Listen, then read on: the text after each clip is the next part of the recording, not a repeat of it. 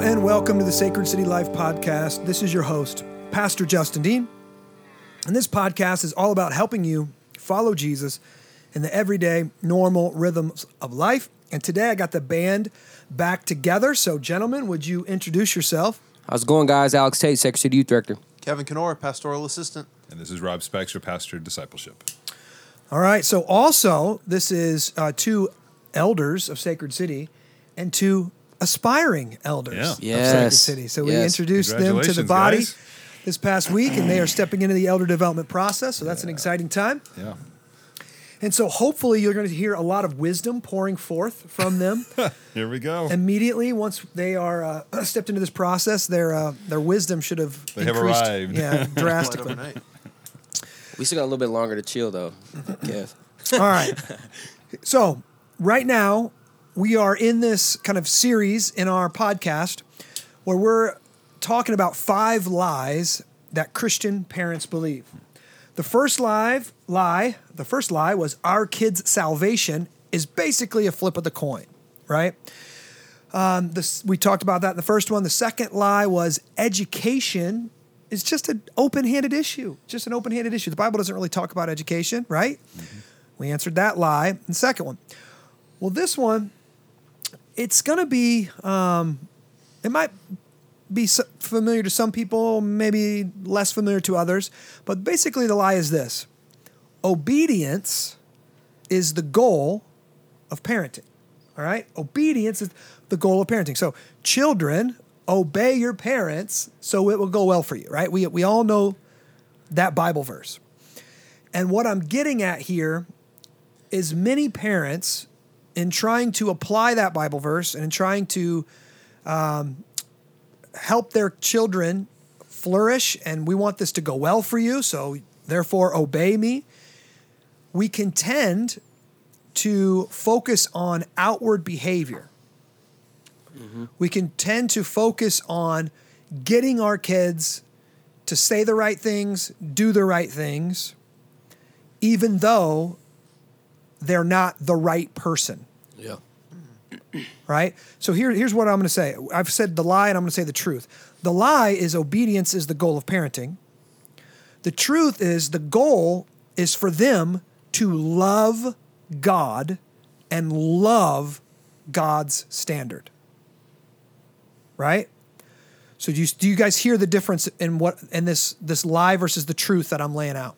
Absolutely, yeah. Huge difference in the two. I think the direction we're going to have to go down is, wow, that sounds a lot like a heart issue in terms of love, right? Yeah. Love is going to be coming from our heart. It's going to be it's a not just a decision of the will, but it's what we're talking about here is that which is I do it because I love it, and wow, how do we? As a parent, that seems overwhelming. So yeah, we're going to have to run down that direction, I think, on this. Yeah.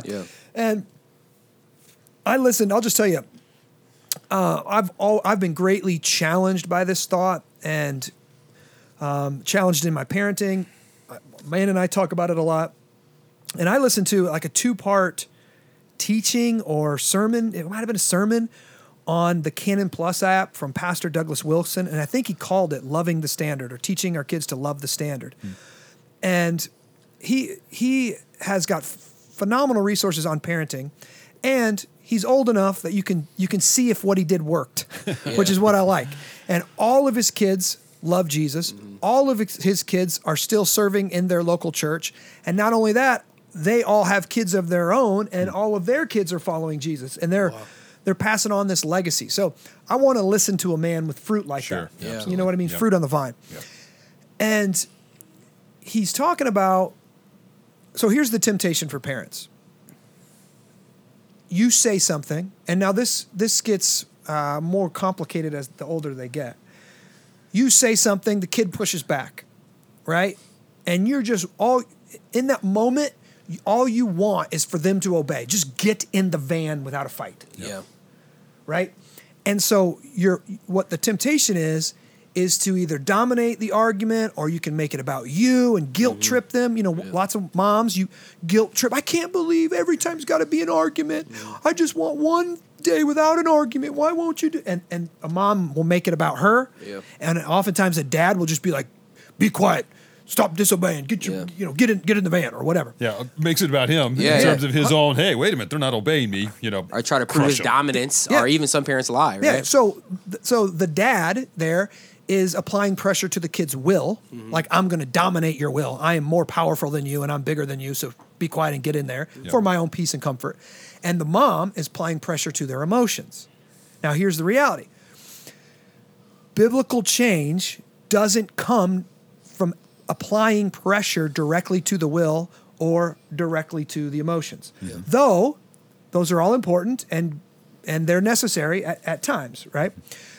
We want to see heart level change. Yeah. We want to see our kids love God and love the standard, right? That's what we want from our kids. Yeah. So the danger is, and this is how you can traditionally see this play out poorly in somebody's life, is the parents put all this pressure. They control all the media. They control all the books they can read. They control as many outside circumstances as possible in a child's life. And they tell them exactly what they can and can't do. And they put all this pressure on them. And all that's basically the parents are putting this big bubble around the child, or putting guardrails, however you want to say it.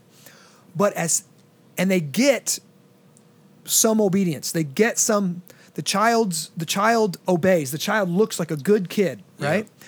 But then as soon as that kid gets out from under that authority, whether it's 18, they move out, whether it's college, whatever it is, as soon as they get out from under that authority, that child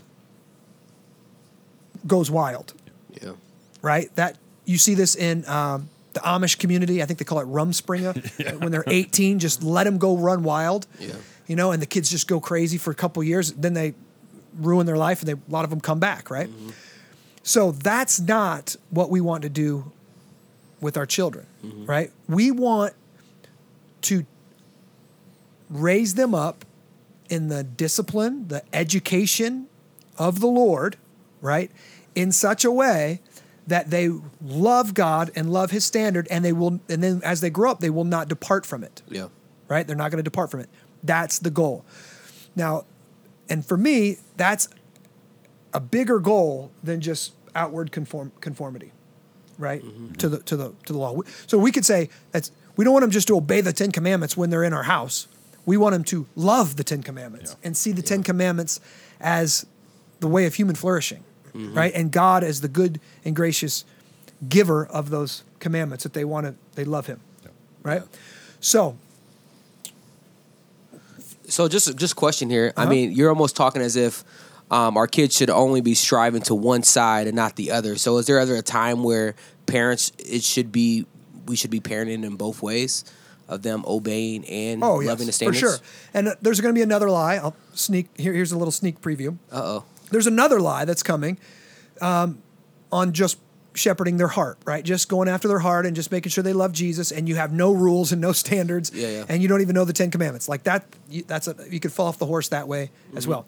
We're hitting this one up front first because I think in gospel-centered Reformed churches, Amen, we can tend to we believe in the third use of the law. Now, some of you might not know what that means, but that the law, the letter kills, but the Spirit gives life. We believe that the law convicts us of our sin, right?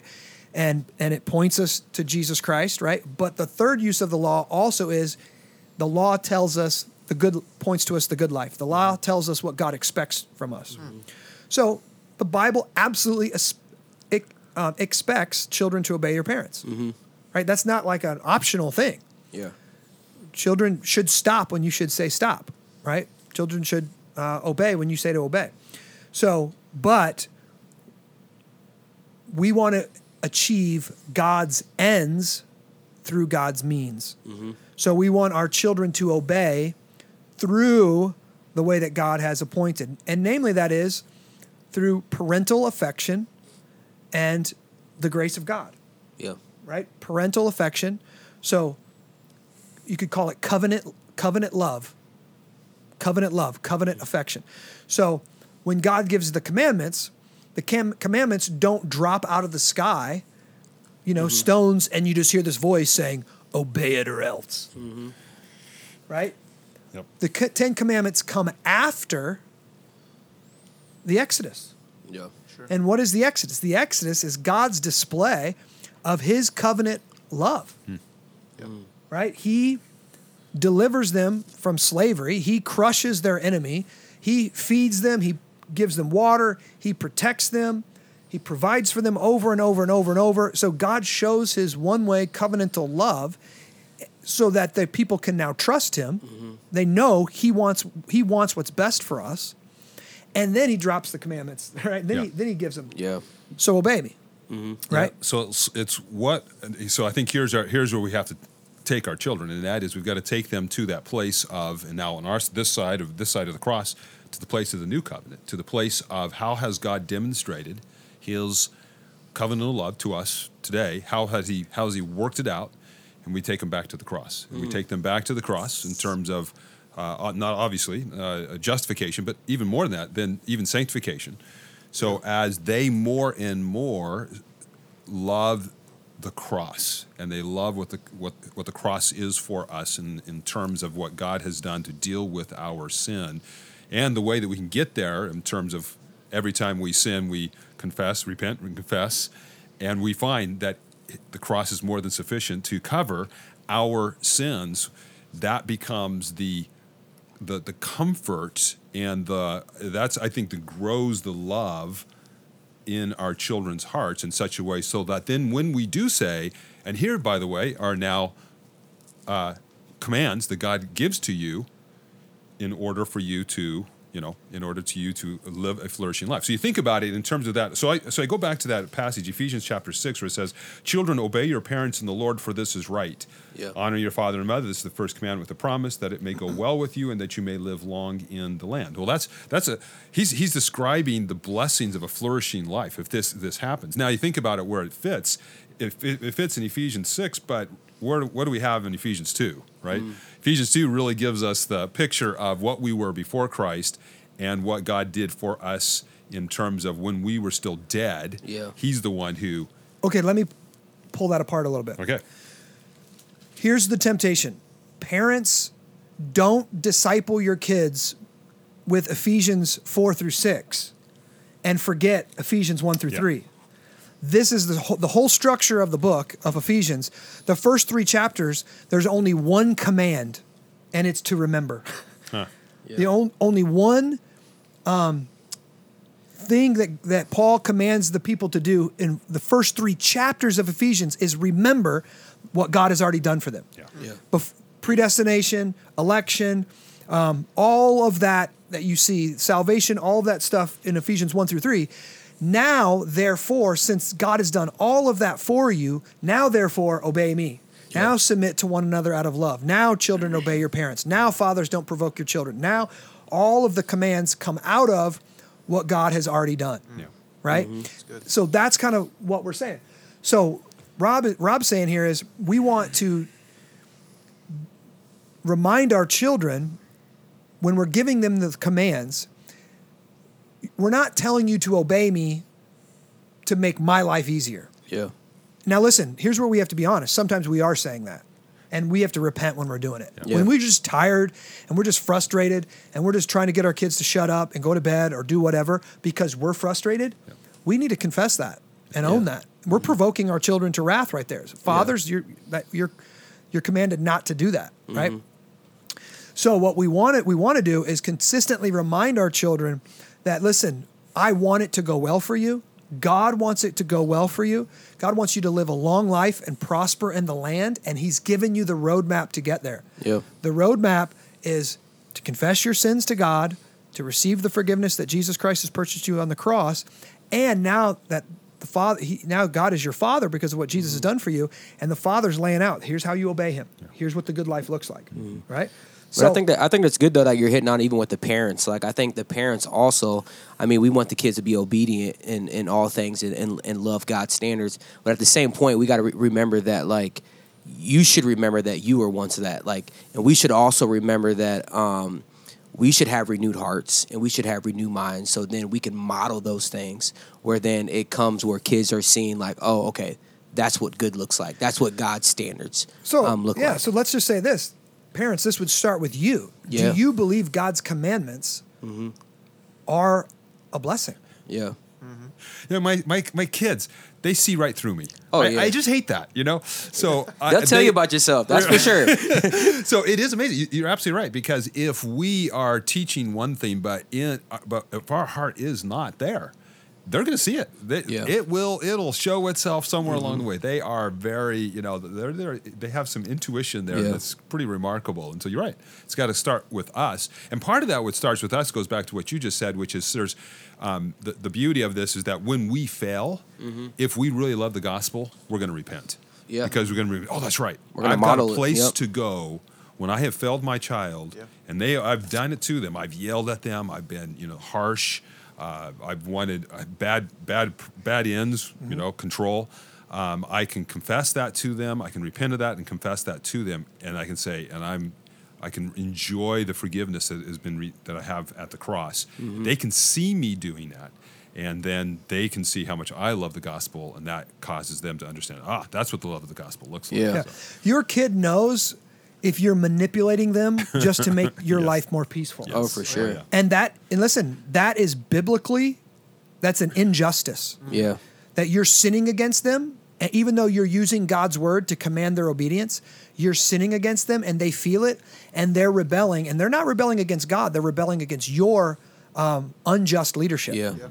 And then I've heard in like a lot of teenagers saying like, whatever you got going on with it, I don't want to have anything to be like, I don't want any part of it because of you're not even living out your standard that you said I should live out. Yeah. So I think we should be very cautious of those things. It's easier when we have littler kids, but of course, as you get teenagers, it's going to, they're going to see right through those things. And if you're a person who doesn't submit to authority, like you come home and maybe you're talking bad about the preacher, or you're talking bad about your missional community leader, or you're talking bad about your boss all the time. Your kids are going to pick that up. Oh, yeah. And they're going to say, "Oh, he doesn't submit to leadership. Yeah. He doesn't respect his elders. So why should I?" Yeah. Right? And then you're going to want to be like, "Respect your elders." And they're like, Why? "Yeah, why? You don't." Yeah. Yep. Right? So this is why that proverb we talked about, train up a child in the way that he should go, and he will not depart from it. This is why it's a double-edged sword. Yeah, for sure. Because if you're at home gossiping about your Christian community, or gossiping about your boss, or gossiping about your kid's teacher, well, you're training your child up, to do that. Yeah. Right? And that's not training them in the way that they should go. Yeah. That's training them in the way you're going right now. So we have to be people who truly love what God says we should love. That's obviously God. That's his word. That's his body. That's his people, right? That's his church, that Jesus Christ bled and died for his church. And so we should love his church. We shouldn't be complaining about how often we have to serve, or complaining about our, having to serve on Sunday, or having to get up early. Or we should be thankful that we get to do that. And guess what? If you have a heart that enjoys those things, your kids are going to see that, and they're going to have a heart that enjoys it. Yeah. If you're grumbling before you have to go to mission night, right? Oh, I can't believe mission night again. Oh, I'm so. And then you're like, kids, get in the car, have a good attitude. You're like, Make me look good. you're a hypocrite. Yeah. Like, you're being a hypocrite, and your kids are going to have that. Now, listen, we take our kids to mission night, and most of the time, in my mind or in my heart, I don't really want to go.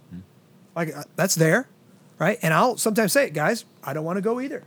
But listen, Jesus Christ came on mission for us and died for us when we didn't deserve it, right?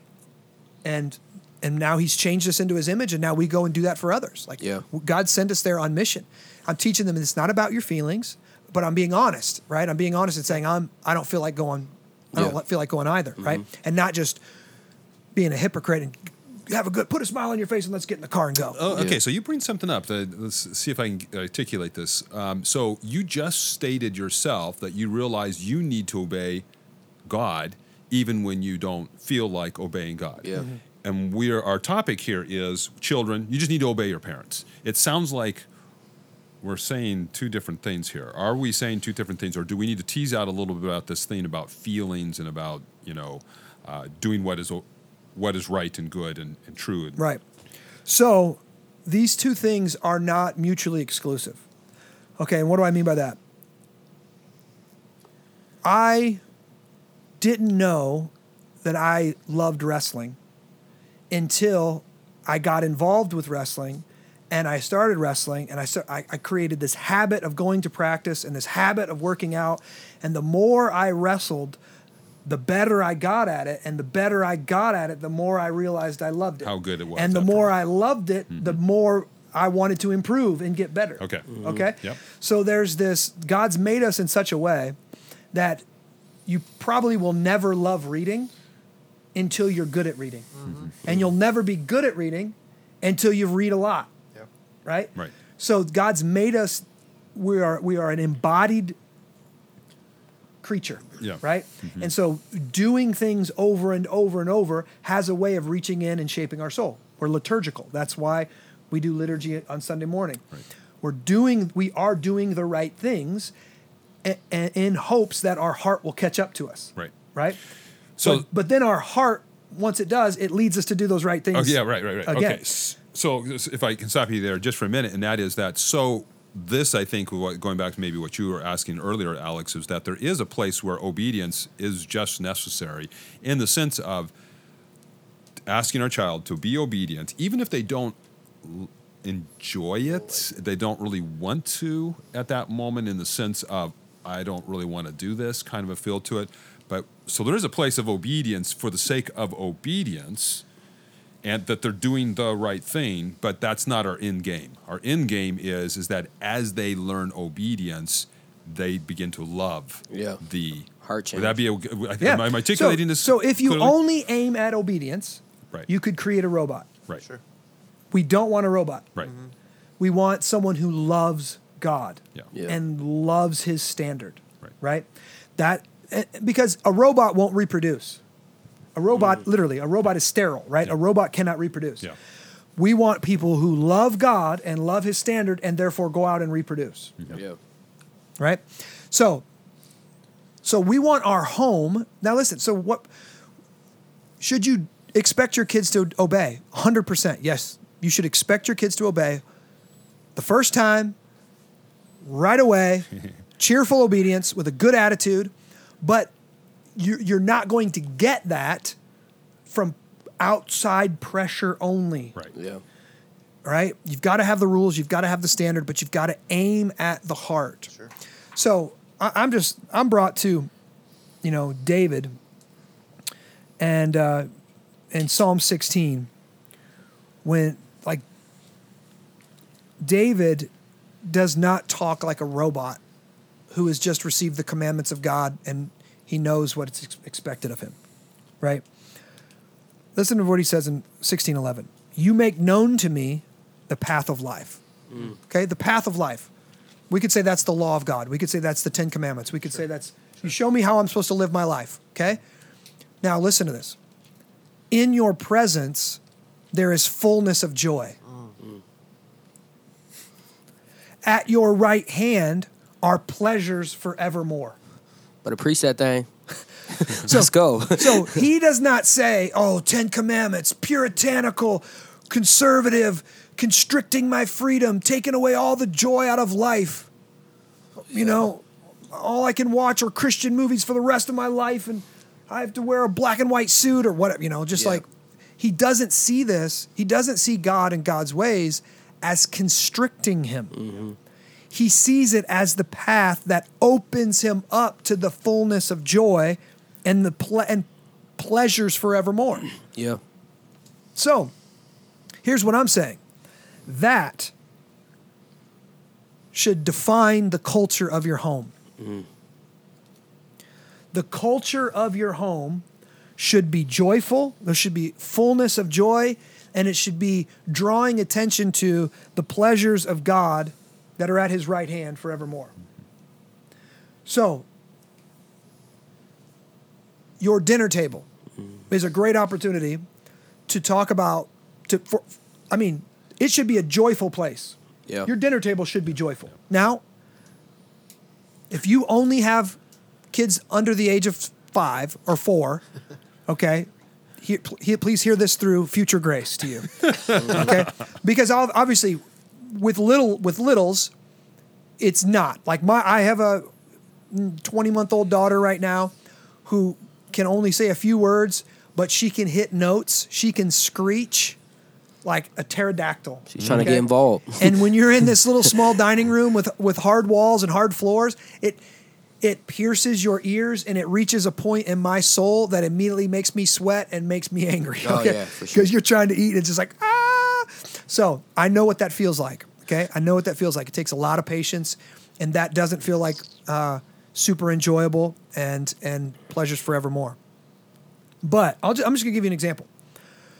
We were worn out yesterday. So yesterday was Sunday, and we have 2 services, very full services. My wife was singing and leading a few songs yesterday for both services. So what that means for us as a family of 7 is we all get up early and go, and my girls typically go and serve in the kids ministry and help the other baby and help babies out and all this kind of stuff. So basically what it means is from like 7 to noon, 5 solid hours, we're ministering, we're serving, okay? And we enjoy it. Yeah. I'm not complaining about it. My kids don't complain about it. They love serving in that way, and so I'm thankful that they love it. But what that meant was Sunday night, Amanda didn't have anything planned for dinner, and I was like, what are we going to do? We're looking at leftovers, looking at stuff, and none of that was looking appetizing. So I was like, all right, we're going to Old Faithful. And for us, Old Faithful is going to Azteca and getting what used to be called the fajitas for 2. Yeah. If you ever know about this. Now it's called something like Texas Fajitas Large or something.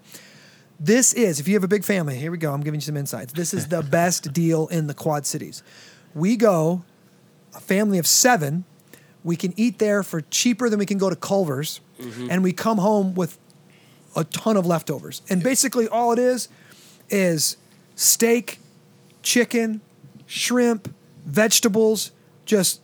And free chips. And free chips, buddy. And free chips. free Chips and salsa, baby. And they come out, and it is a giant pile. It is a giant pile of meat. And so I got a 15 or almost 16-year-old son. He eats. My wife eats. I eat. All my girls eat. And literally, we went home, and I had it for lunch again today, and there's still a bunch left. But I digress. We're there, and it was super enjoyable as a family. We're eating good food. I'm enjoying a good drink. My wife's enjoying a good drink. We're laughing. We're cutting up. We're enjoying the good gifts of God. We've served God all day long. I'm asking them how that went. They're telling me about their favorite babies and how cute they are. And they're telling me about the babies that are hitting kids and pushing them over and choking them in the nursery. And we're laughing about it. And we're sitting there, and I was just struck by the goodness of God and the pleasures of God and good food and family and conversation and kids that love God. And I was just really thankful. Now, again, that doesn't happen every night. Yeah. But in that moment it did. And I was just like, because my children have been disciplined, we can go out to eat. They didn't get pop.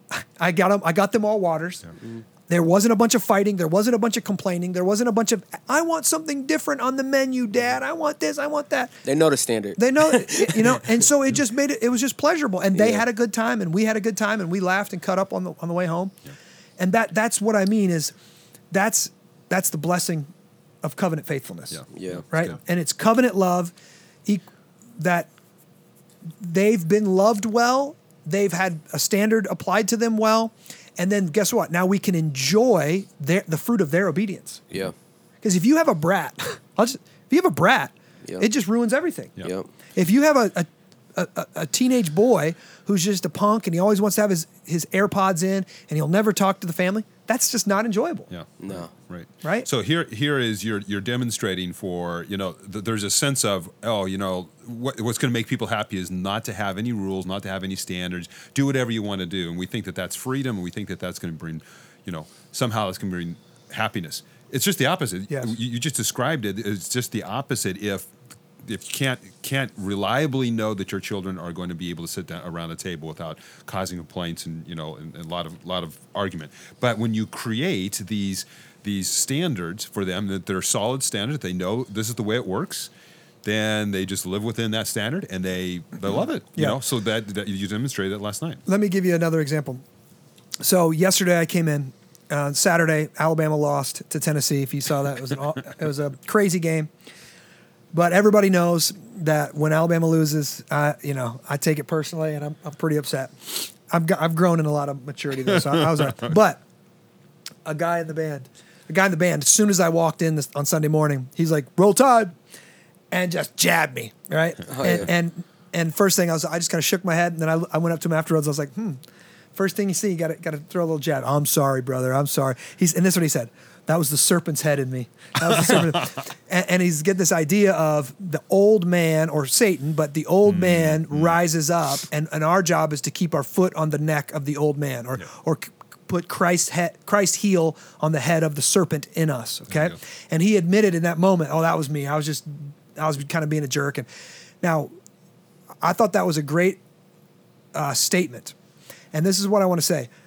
All of us and our children have the old man or the serpent on the inside that wants to rise up. Yeah. Now, here's the deal. When your daughter comes down and she's got that attitude at 6 a.m. or 7 a.m., and you can tell that attitude is there, here's what you can attack the serpent's head from the outside and be like, "What? What's your problem? What's your problem? Fix your face." Yeah. Right? And how do you think that's going to go? Yeah. Anybody got daughters? Oh my goodness! I ain't got daughters. You ain't got. It's not going to go well. It is not going to go well. I can tell you that. But here's the deal. Ugly. Here's what you need to see. She's miserable too. Yeah. The serpent's head rises up. The old man rises up, and she's miserable too. And here's the reality: she's less mature spiritually than you are. She doesn't know how to bruise the head of the serpent. Yeah. She doesn't know how to fix her face. She doesn't know how to gospel herself out of it. Your job as a parent is to say, I see the serpent rising up. Serpents, listen, we gotta squash that serpent. We gotta squash that serpent, or I'm going to have to do it. Yeah. Right? But I think what's good, what you're getting on there is like you're correcting the behavior and correcting the situation instead of letting it go on throughout the whole entire day, because everybody wants to get to the good, fun meals, but without doing the work, it's going to be really impossible to get there. So yes, correcting, but also instructing. Yeah. Also saying, "Hey, hun, I can see that you got a bad attitude." Right? Now, I just said the serpent's rising up. I've heard people that come up with funny names for it, like Mopey the Dragon or whatever. Like, "Hey, I can see Mopey the Dragon's around." I've got a pet name, but I can't say it for one of my kids, that I can just tell when they're in that attitude. Yeah. That I can tell. There he is, or there she is. There's the person. There's the alter ego. Yeah. There's the Mopey the Dragon. Yeah. Now, this is what we're doing. We're getting our kids to see, I have a bad attitude right now. Mm-hmm. Well, guess what? I mean, and equating to like, well, that is a sin. I'm called to rejoice always. And again, I say rejoice. I'm called to have a good attitude. But then, more than just that, you can't just point it out. Yep. You can't just discipline because of it. You have to teach them how to get out of that. Yeah. Right? How to get out of that. And also the repercussions of, hey, if you keep this attitude, you go to school with this attitude, you're going to have a bad day at school. You're going to be upset with your friends. You're going to be upset with your teacher. It's not going to go well for you. Yeah. So we need to snip this in the bud right now, right? So what can we do right now to snap out of this, right? Mm-hmm. And then you're going to find out. Maybe she's super insecure about her hair that day or her clothes or her thing. Okay, what does God say about that? What does God's word say about that? Where's your identity? True beauty is of the heart, right? Is a humble and quiet spirit, right? Is a humble and quiet spirit. That's what God looks at. Right? But I think as well, even with parents, like I mean, as you're instructing the kid, like, what is it about you and maybe the day before, maybe you let the kid stay up way too late, or maybe there was no type of instruction there where then this could have reoccurred. Yeah, there's going to be for sure. You need to be able to learn that. I mean, we know if our kids watch this type of show, their attitudes start changing. If they stay up too late, they're going to be grumpy the next day. Yeah. Like there are those things, but parents need to get good at helping their kids diagnose what's going on in their own soul. Yeah. And then reminding them of the gospel, that they're loved. So here's one thing, mom and dad, loving your teenage kids when they're unlovable. Yeah. So here's what teenagers, they don't know what they need. So teenagers want to push away, and what they really need is love. They really need affection. When she's being snarky and bratty, what she really needs is more attention, more affection, more love. She needs the father to remind her how beautiful she is. She needs the father to remind her how much he loves. Dads have to be overly affirmative and affectionate towards their teenage kids. And this is what's so we're receiving the opposite feedback. Yeah. So we're like, every time I try to do that, they're pushing away from me, or he doesn't want anything to do with me right now. No, and foolish parents let their kids parent them, and they back away during that time. When what's really needed is you need to take her on a date. Yeah. You need to go spend more time with her and go do something she wants to do. Go walk the mall, go get a coffee, get her nails done, and let her talk, right? Or him, he needs to wrestle. Yeah, he needs to. And wrestle. I was just gonna give an example. He needs to go play football or something. My son literally, like, there's a times where he's in a grumpy mood, and there's a time where I'm just like, hey, what's going on? Nothing.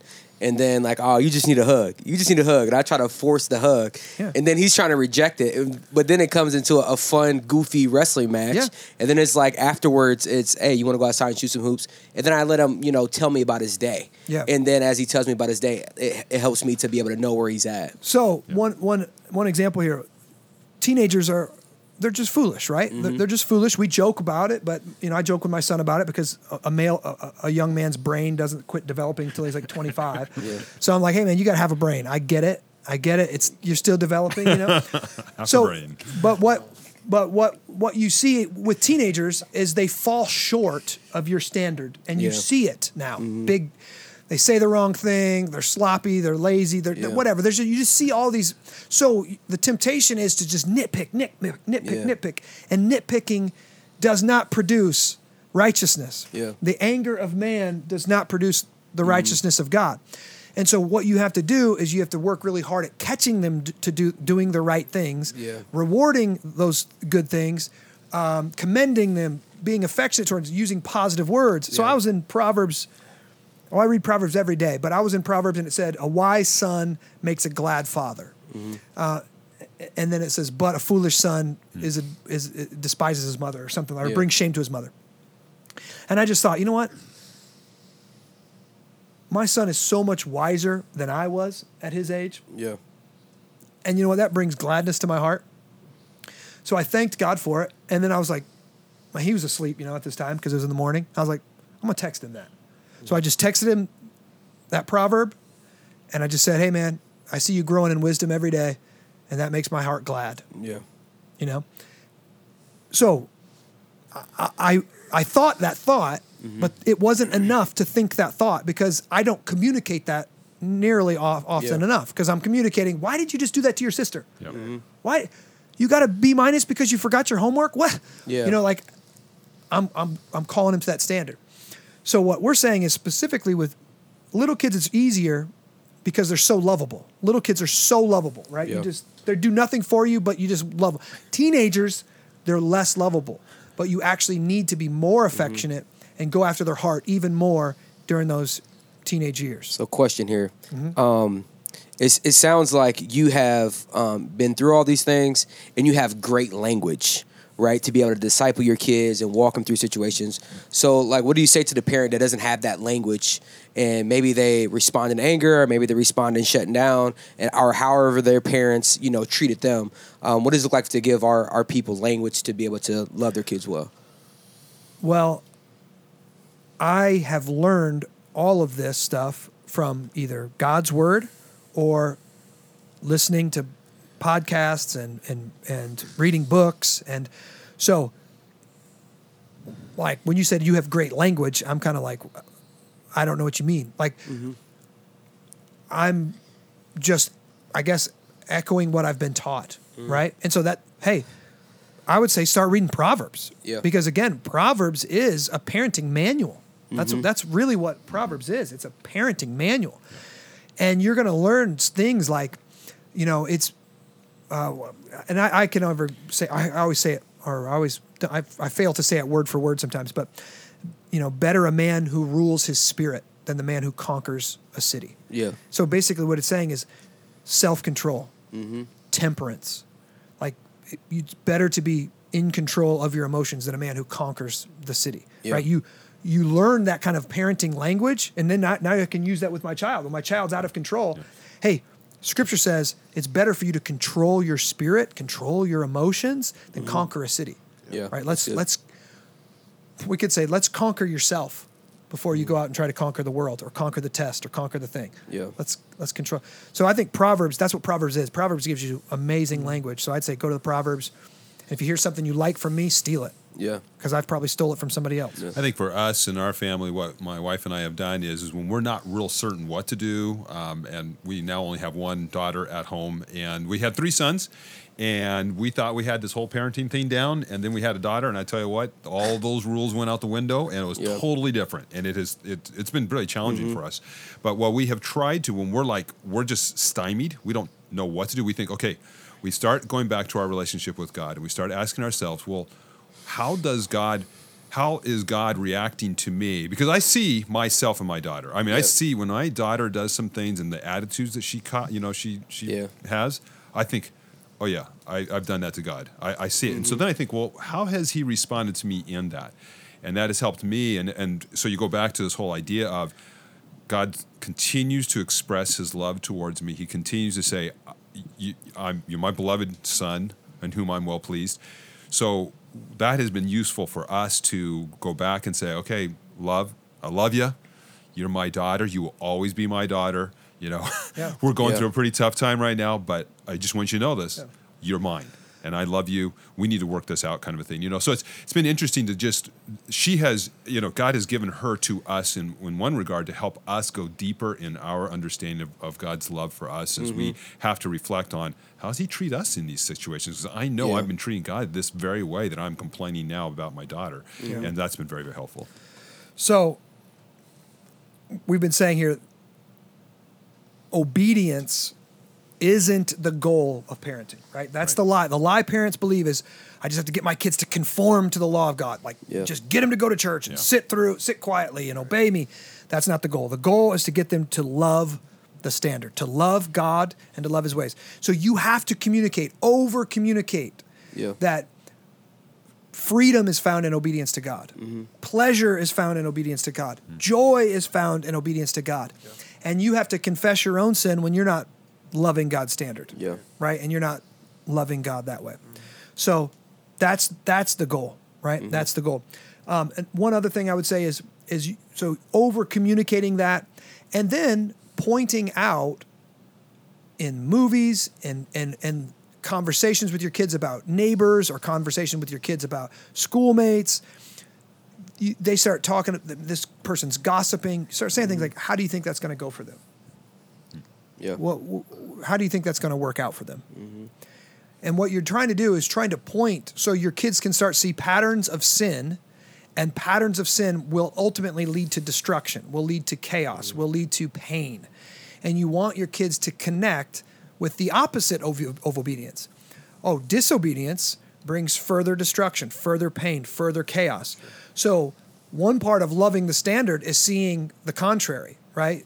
Seeing like, wow, okay, if this person starts smoking weed, what's that going to happen to them? And then at first, oh, they're having a blast. They're having so much fun, Dad. Look. And then you just track it. Oh, yeah, watch this. And it leads to destruction. It leads to chaos. It leads to pain, right? So then your kids don't want to have anything to do with that, not because they don't want it to go bad for them, right? So that's another way of helping them see the goodness of God in the standards that God gives and the blessing of God, God's ways. So it's good.